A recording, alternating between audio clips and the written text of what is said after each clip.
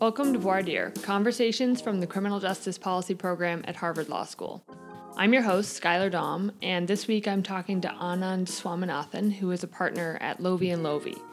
Loevy and Loevy is probably best known for its civil rights work on behalf of people who have been wrongfully convicted in the criminal system. But we're going to talk broadly about civil rights litigation and what civil rights litigators can do to help change the criminal system. So here's our conversation. I think when people think about criminal justice work or criminal legal work, they think like prosecutors, public defenders, those are easy to define jobs. Civil litigation is a little bit fuzzier. So I don't know if you have kids or if you're at a holiday party or something like that, how do you describe what you do? Sure. So in terms of our civil rights work, I generally say that we essentially prosecute constitutional cases. So we use the civil litigation process to prosecute people's claims that their constitutional rights were violated by state actors. I remind people, usually, especially non-lawyers, that the Constitution doesn't really have much to say about the relationship between us two as individual private citizens. The Constitution is really about the relationship between citizens and their government, right? It places limitations on how the government treats us. And so when the government violates its, essentially, agreements with the members of the society, those agreements in particular being the constitutional floor that is set for how they can treat citizens, our job is to essentially help citizens enforce their rights against the government, in particular state actors, be they federal state actors, federal officials, or state or municipal actors, police officers, correctional officers, etc. Maybe we could talk a little bit, we could break down like what those types of cases look like. So what are the different categories of claims that people might bring? Mm-hmm. So some of the different types of cases that we bring under the Constitution so one category is wrongful conviction cases. Those are cases in which we basically allege somebody was convicted of a crime that they did not commit. To bring those cases, there has to be a predicate, and that predicate is you have to prove that you essentially have to have your conviction thrown out. If you are currently under a conviction for a crime, you can't bring a constitutional civil rights case alleging that your conviction was false or fraudulent or wrongful.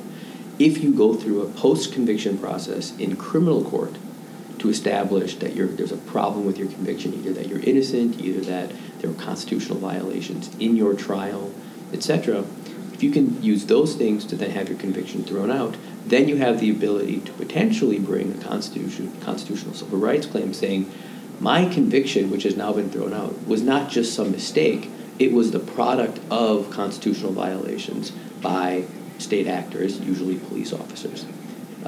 So one category of constitutional civil rights cases is cases we bring on behalf of people who've been exonerated and who are now alleging that it was constitutional violations by officers that caused them to be wrongfully convicted. Can we double-click on that for a second? Then I'm sure there are other categories. Yep. So why would someone want to, as you said, they've gone through the criminal system, they've had some kind of vindication or exoneration, then what's the next step for them? Why does a client end up in your office and say, I want to keep fighting this? Sure. First and foremost, because the act of being exonerated and getting out of prison gets you the thing you need first and foremost, which is to get your liberty back. But you have still lost X years, for many of our clients, 20 or more years of their life.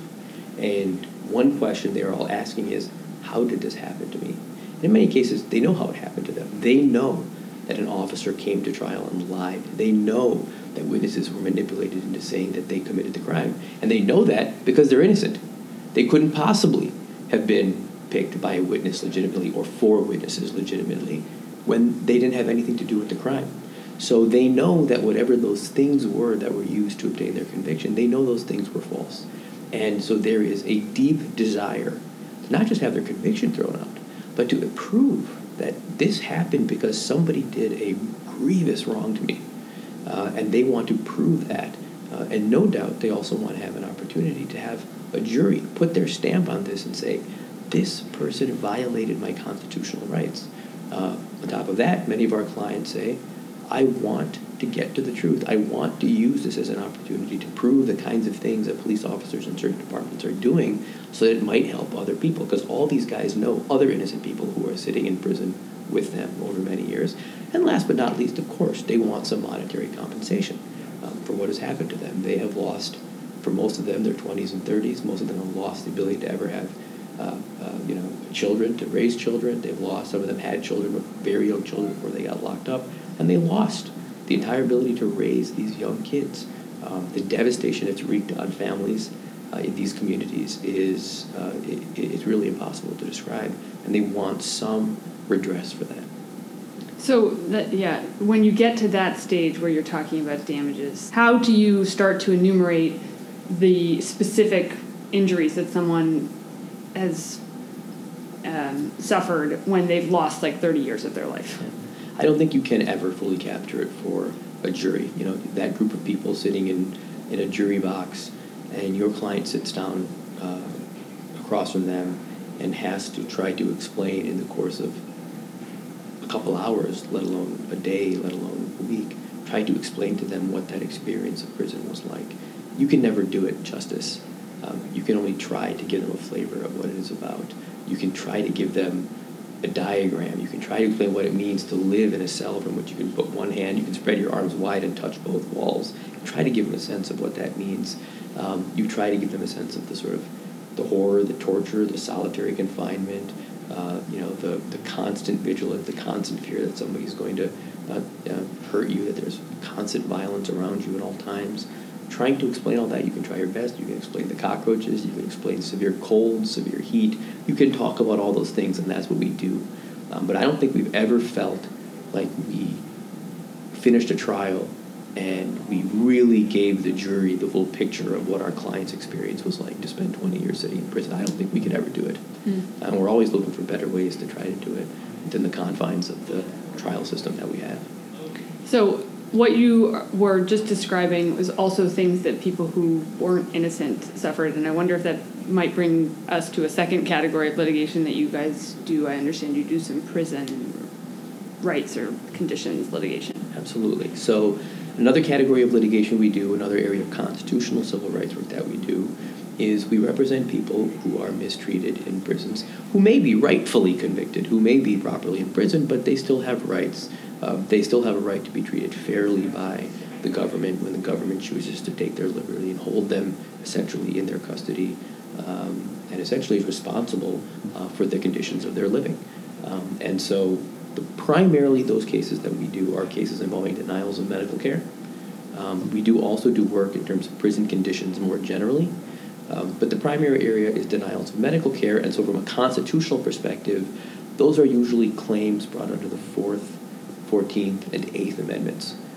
For somebody who has been convicted, it is an 8th Amendment claim that essentially is a claim that it is a form of cruel and unusual punishment to deny the medical care. So those category of cases are those in which we're basically saying the medical care that you provided was so deficient that it violated a basic constitutional floor. And nobody says you're entitled to, under the Constitution, you're not entitled to the gold standard medical care in prison, far from it. But you are entitled to a baseline. And if you can't meet even that very low baseline, you have violated someone's constitutional rights. And usually that takes the form of really egregious forms of denials of medical care. We're talking about people who have type 1 diabetes. The insulin program that they're put on in the prison is insufficient to control their blood sugars. Their blood sugars go up 200, 300, 400. They don't change their insulin dosages in any way and ultimately die of diabetic ketoacidosis over a course of weeks. Really bad. Denial of anti-seizure medications, denial of anxiety medications, depression medications, types of things where it is well known in the medical community that the abrupt withdrawal of these medications can have very severe impacts. And when those things happen and you see severe symptoms and nothing is done about it, that's a real problem. And it happens far too often. And it happens, we think, even more so now because there is the outsourcing of medical care in prisons. And that has become an increasingly common phenomenon in which counties, states, municipalities are outsourcing the medical care to private healthcare companies. And the incentives that are put in place are very straightforward, which is basically the less medical care you provide, the higher your profits are. And so the inevitable result of that is that the medical care has gotten worse. And we think it is a real problem. I don't think even a raging capitalist could defend that incentive model, because capitalists would normally say you don't need regulation, because if you're a bad doctor or your phone isn't a good product, we'll pick a different doctor, we'll pick a different phone, we'll vote with our feet. Prisoners don't have that option. So there is no inherent natural way for them to say your service is substandard, I'll choose another one, which is what capitalists would normally like to use to justify deregulation. It doesn't work in this setting. So I'm curious why specifically denial of medical care cases? It was just a practical reality, which is that we were just getting tons and tons of letters from prisoners complaining about denials of medical care. And we got to a point where we were saying, we are seeing way too many of these, and the fact patterns are getting worse and worse. We can't just sit idly by. And so we decided to start a prisoners' rights clinic. We had an attorney who came in and sort of led that group, and then a lot of the other attorneys in the firm also do that work as part of a broader practice, but we have one attorney who does it full time, and it really came out of just the demand that we were seeing and the need for the type of work. That's interesting, because I don't know, over the course of my legal education in life, I feel like I've ended up on the sort of intake phone calls where we have folks calling from prison and they're describing horrible stuff, and there's like no one to refer them to, right? It's just like, you might want to try personal legal services, but they only take, a very small slice of cases. So it's interesting to hear that yours actually was driven just by letters that you were receiving. And then those that type of prison litigation, is that typically those are on behalf of individuals? Is there ever a reason or a possibility of class action work, or how does that look? We do class action litigation in the prison setting. It's probably the first area in which we began to do class action work, and we now do some consumer fraud class action work here and there.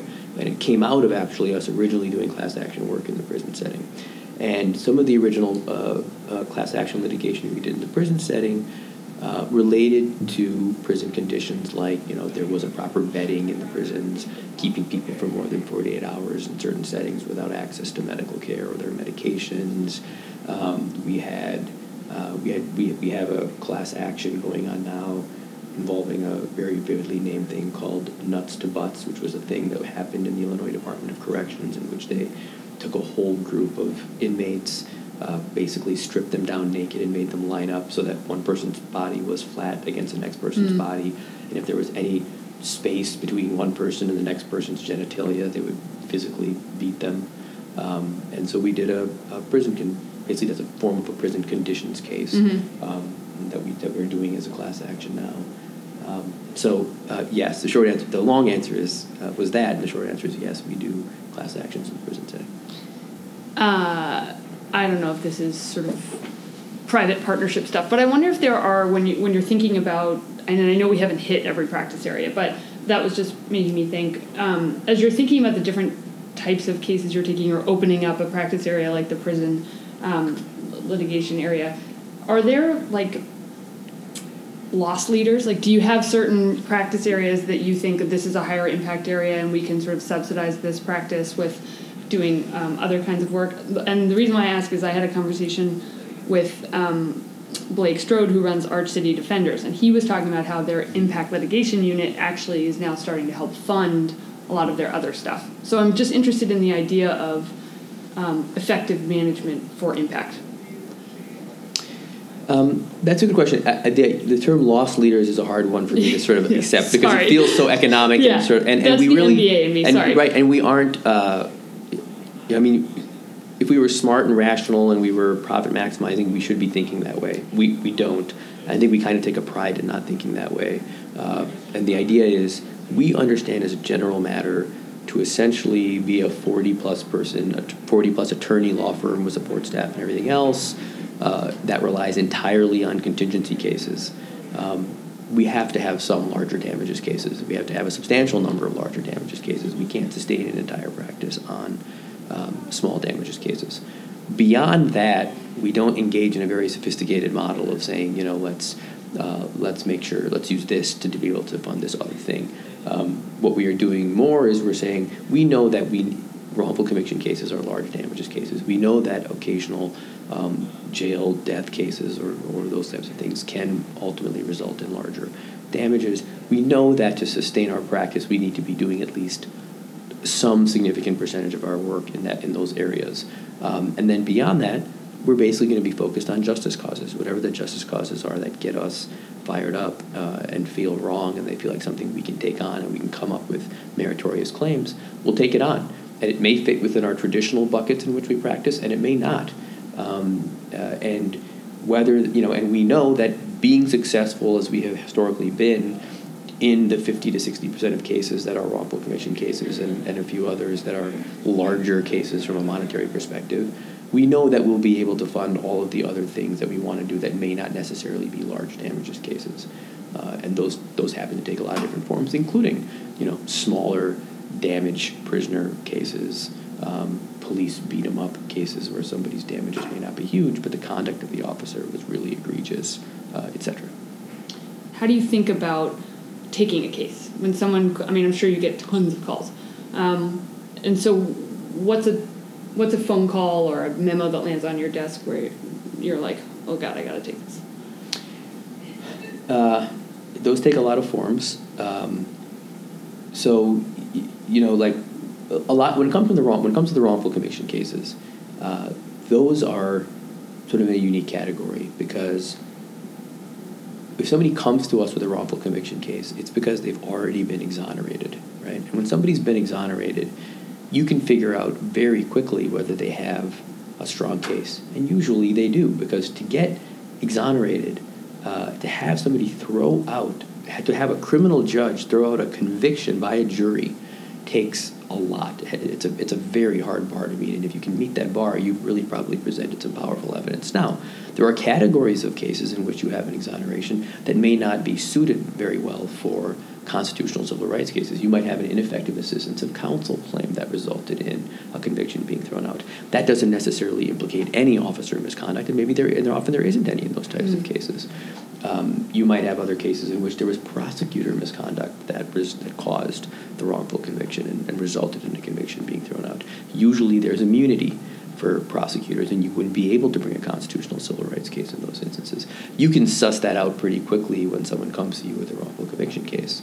And if it doesn't fit into one of those categories, and you look at the underlying investigation, you usually learn that there was some witness manipulation. There was a confession that was coerced from this person, and so on. And you can quickly tell that those are constitutional cases, and those call out to you. It's because when you see that and you hear about somebody suffering in prison for as long as they have, and to have fought for themselves to prove their innocence, and often fought for decades to prove their innocence, it's compelling. It jumps out at you.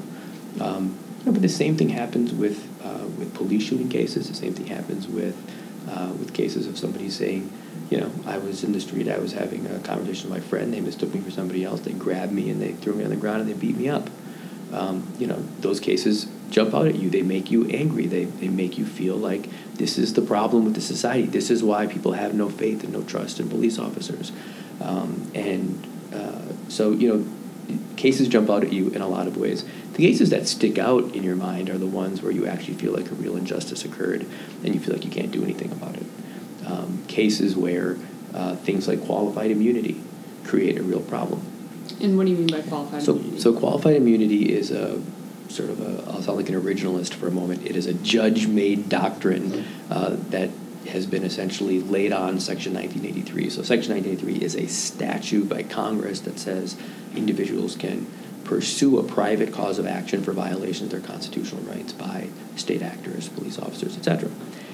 Courts have created this doctrine called qualified immunity that says, well, if the poor officer didn't know that what he was doing would violate someone's constitutional rights, they shouldn't be held liable. And we'll call that qualified immunity. And the doctrine essentially has been laid out in such a way that if you can't establish that in some prior case, an appellate court or the Supreme Court said that particular type of conduct was a constitutional violation, then they'll say, well, the officer wouldn't know that this was a violation of constitutional rights. And so Unfortunately, from our perspective, that has resulted in a scenario where, unless you come up with an exact set of facts that looks so close to this one, an officer might be able to say that there's qualified immunity. Now, thankfully, I think when you have clear cases of constitutional violations, courts have not gone out of their way to say, oh, well, the facts are, that was 7 shots, this was 5 shots, this took place in an alley, this took place in open daylight. They could. I mean, the law is in such a position that it could be used in ways that are really subversive. But for the most part, in our experience, it hasn't happened that way. But that does mean that there are certain types of cases that can be really problematic. Right now, I'm working with an immigrant rights organization, and we're looking at potential cases on behalf of families who've been victims of this child separation policy of the current Trump administration. And certainly we're exploring potential Bivens claims. That's essentially the same thing as Section 1983 claims, but when you're suing federal officials. And we're looking at potential Section 1983 claims because sometimes there are local jails that are participating in some of the child separation and the conditions for these families. One of the big problems is qualified immunity. There are not cases that are specifically taking on the issue of separating children from their parents, because historically we haven't been doing this. So there isn't an appellate court case or Supreme Court case that defines a constitutional right on this set of facts. So while it seems like in many ways like an obvious constitutional violation, there's a good chance that we could establish that it was a violation of the Constitution, but there would be no redress because it wasn't clearly established law under existing appellate and Supreme Court cases, and therefore there'd be qualified immunity. So those are the kind of cases that stick out to you because you feel like, boy, is there an injustice there. But there may not be a meritorious claim that we could perceive. I wonder how your work sort of fits into how you work with other stakeholders in criminal justice reform or people who work within the criminal legal system. So I think that's a hard one. We do work, on a regular basis. We are interacting with public defenders, with criminal defense attorneys. We are regularly going to prosecutors and saying, take a look at this case, give this case a second look. There are problems with this case in the exoneration context. We work regularly with nonprofit organizations. I mentioned an immigrant rights organization that we're working with on potential claims. We've worked with the ACLU of Illinois, Michigan. We're potentially partnering with others. I've worked with the Center for Constitutional Rights on some cases. So we do a lot of things with a lot of different organizations. But I do think something that we as a firm have been spending a lot more time thinking about is how can we do a better job of partnering with more people? And in particular, how can we do a better job of disseminating what we're learning in civil discovery in our cases? Because we learn so much through civil discovery in our cases, and we work very hard to leave no stone unturned in our civil discovery in these cases. And at the end of all that work, sometimes multiple years of discovery, we present all that information to 12 jurors and 1 judge. And that's it. And I think that's sometimes not satisfying. And I think we're starting to realize there's an audience who wants to know more about all this stuff. There's awareness that we have the ability to bring. A good example of that is the Laquan McDonald case.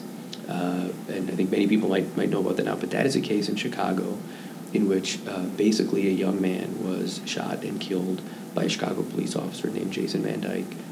He was recently convicted and sentenced, the officer, I mean. And the history of that case was basically that, Laquan McDonald was shot on the south side of Chicago. There was a police, sort of an official version of what happened, according to the police, in which the young man, allegedly attacked an officer with a knife, and then the officer was forced to shoot him 16 times, and he died. And there was this official narrative that this guy was out of his mind, he was going crazy, and he was attacking the officers, and there was nothing he could do. And a whistleblower, somebody came forward and told a civil rights lawyer in Chicago that you might want to get your hands on the dash cam video or body cam video related to this shooting because it tells a very different story. That resulted in a number of organizations, media organizations, seeking a copy of the video or any video that the police department had. Those requests were all denied. Those were all Freedom of Information Act requests that were denied. And ultimately, a blogger, sort of an independent journalist, came to our firm, and we have a lawyer who focuses primarily on FOIA litigation, Freedom of Information Act litigation around the country. And the blogger said, will you help me try to get this video? The response that we're getting from the city of Chicago is, we won't produce this video in response to FOIA because it actually has the potential to be very embarrassing and cause great disruption in the society. And he said, is that a legitimate basis to withhold information? And it seems like my colleague said, no. Embarrassment the opposite, to the exactly, right? Like embarrassment. that's exactly, yeah, that's hilarious. Exactly, and so remarkably, nobody else had fought this denial on this totally specious grounds. And so, thankfully, my colleague took the case and did the FOIA litigation, and a court ruled that the video had to be released. And so the video was released, and there was a massive outcry about I didn't realize that you guys were responsible for the release of the video. Yes, but I think, in some ways, I viewed it as sort of a great shame in a certain way about how civil rights lawyers have been practicing for a long time, because what was shown in that video is something that we've known for a very long time. We've seen a lot of other cases like that. We've seen a lot of other police shootings where things like that have happened. But the public wasn't educated about that. The public didn't know about that. We hadn't effectively shared those stories, whether we've gotten settlements, we've gotten judgments, we've gotten verdicts in those other police shooting cases, but we haven't affected people's attitudes in any meaningful way. And obviously video and dash cam video and those types of things are definitely changing the world, and they're making it much possible to sort of present information to people in a way that's vivid and they can see it. But I do think it also is, to some extent, a statement about us as civil rights lawyers in the civil litigation sphere not doing a good enough job of taking this information that we learn, all this proof we develop of misconduct, of these types of things that were displayed in that video, and making sure that it gets communicated to the outside world, to activists, to organizers, to politicians, to the media, etc., so that it can impact criminal justice reform, among other things. And the Laquan McDonald video ultimately caused some major changes in the city because it was vivid, and it created a way for the activists and organizers and protesters and people in the community to understand what was happening. And I should pause to say I don't want that civil piece of litigation to take too much credit, because that civil piece of litigation was a necessary but not sufficient condition. It was the work that activists and organizers and protesters, and the work of those people who took that and did so much with it over the ensuing years, they're the ones who really made it happen. But that video was part of that catalyzing process. You're litigating against sort of very big actors, or implicating police departments and municipalities, and I wonder how you conceptualize that. It's very hard for me to articulate how I feel when I think about the kind of actors we're dealing with. I'll tell you some of the things that I think on some days. One is I am very happy to be litigating in a lot of different places now. Our firm litigates nationally. We're not only in Chicago. Probably far less than 50% of our cases are in Chicago at this point. There's something really nice about that. First and foremost, when we litigated primarily against the city of Chicago, it starts to get frustrating. You litigate against the same defendant so often. You win settlements, verdicts, judgments, tens of millions, more. It doesn't change anything. Policies don't change in the city of Chicago. You feel like you're beating your head against a wall. And that can be a little bit demoralizing. I mean, we are able to achieve profound results for individual clients, and that's really meaningful, especially when you develop the kind of relationships we do with our clients. But as an attorney, as somebody who chose to go into the public interest sphere, it's tough to see nothing really change sometimes. We've gone to other municipalities, and we see change. I litigated a case in my hometown, Madison, Wisconsin. It was a police shooting case. It was a case that was very personal to me because it was where I grew up, and it was a young African-American man who it was a tragedy. And we litigated his case to the fullest, and to the credit of the Madison Police Department, by the end of the case, they changed their use of force policy. They felt, based on the evidence we had developed, that they needed to make a change to their policies. That mattered to us. One case caused that change in that municipality. 100 cases have not changed anything with the policies in the city of Chicago. The state of Wisconsin changed its policies about the way it investigates officer-involved shootings based on that case.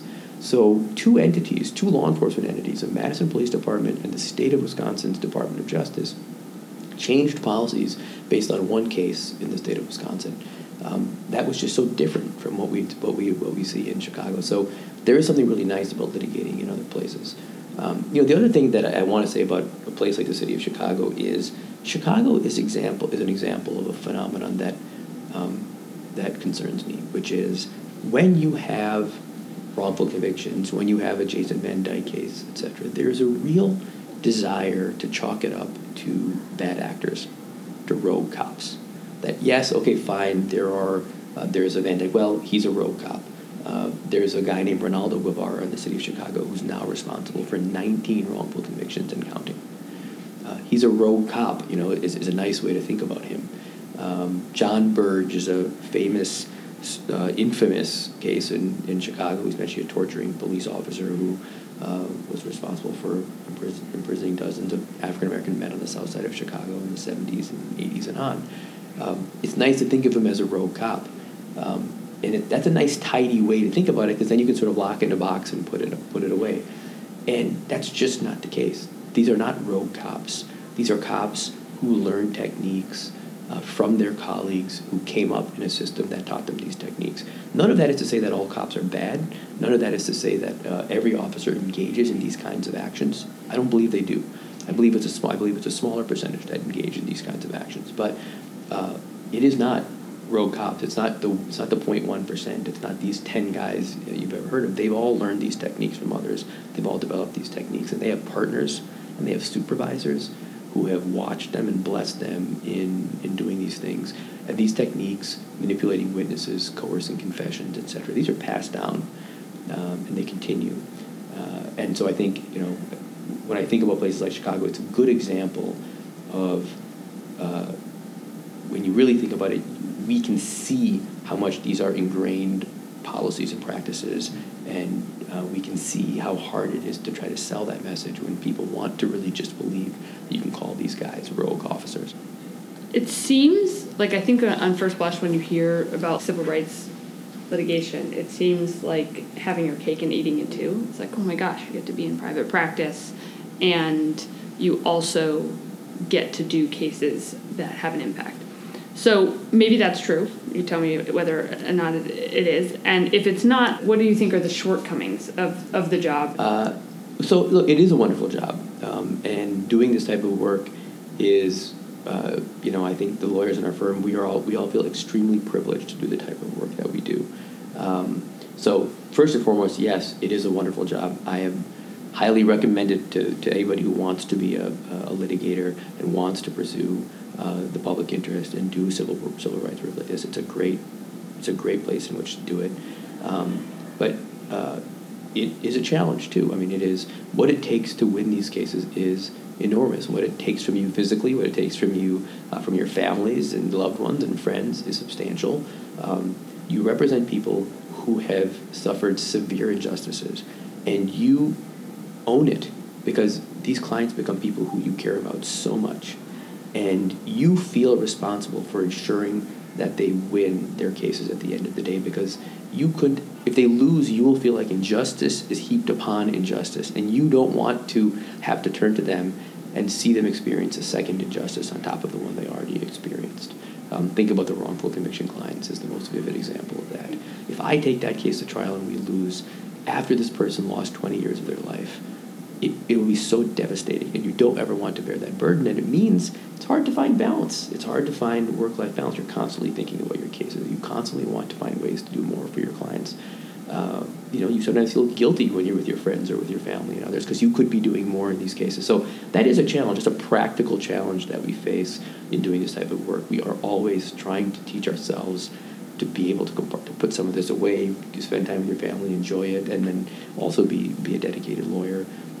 So there are those types of challenges. I think the other big challenge is the one that I mentioned to you a little bit before, which is it does sometimes feel like we achieve profound results for individual clients one at a time. And so for those individual clients one by one, we can achieve profound changes that might allow them to change the trajectory of their own lives and the lives of their family members and others into generations. That's really fulfilling. But we're doing it one person at a time, and the amount of work that goes into doing that one person at a time, sometimes we do ask ourselves, boy, if only we could get bigger change, if only we could get more change to come out of this.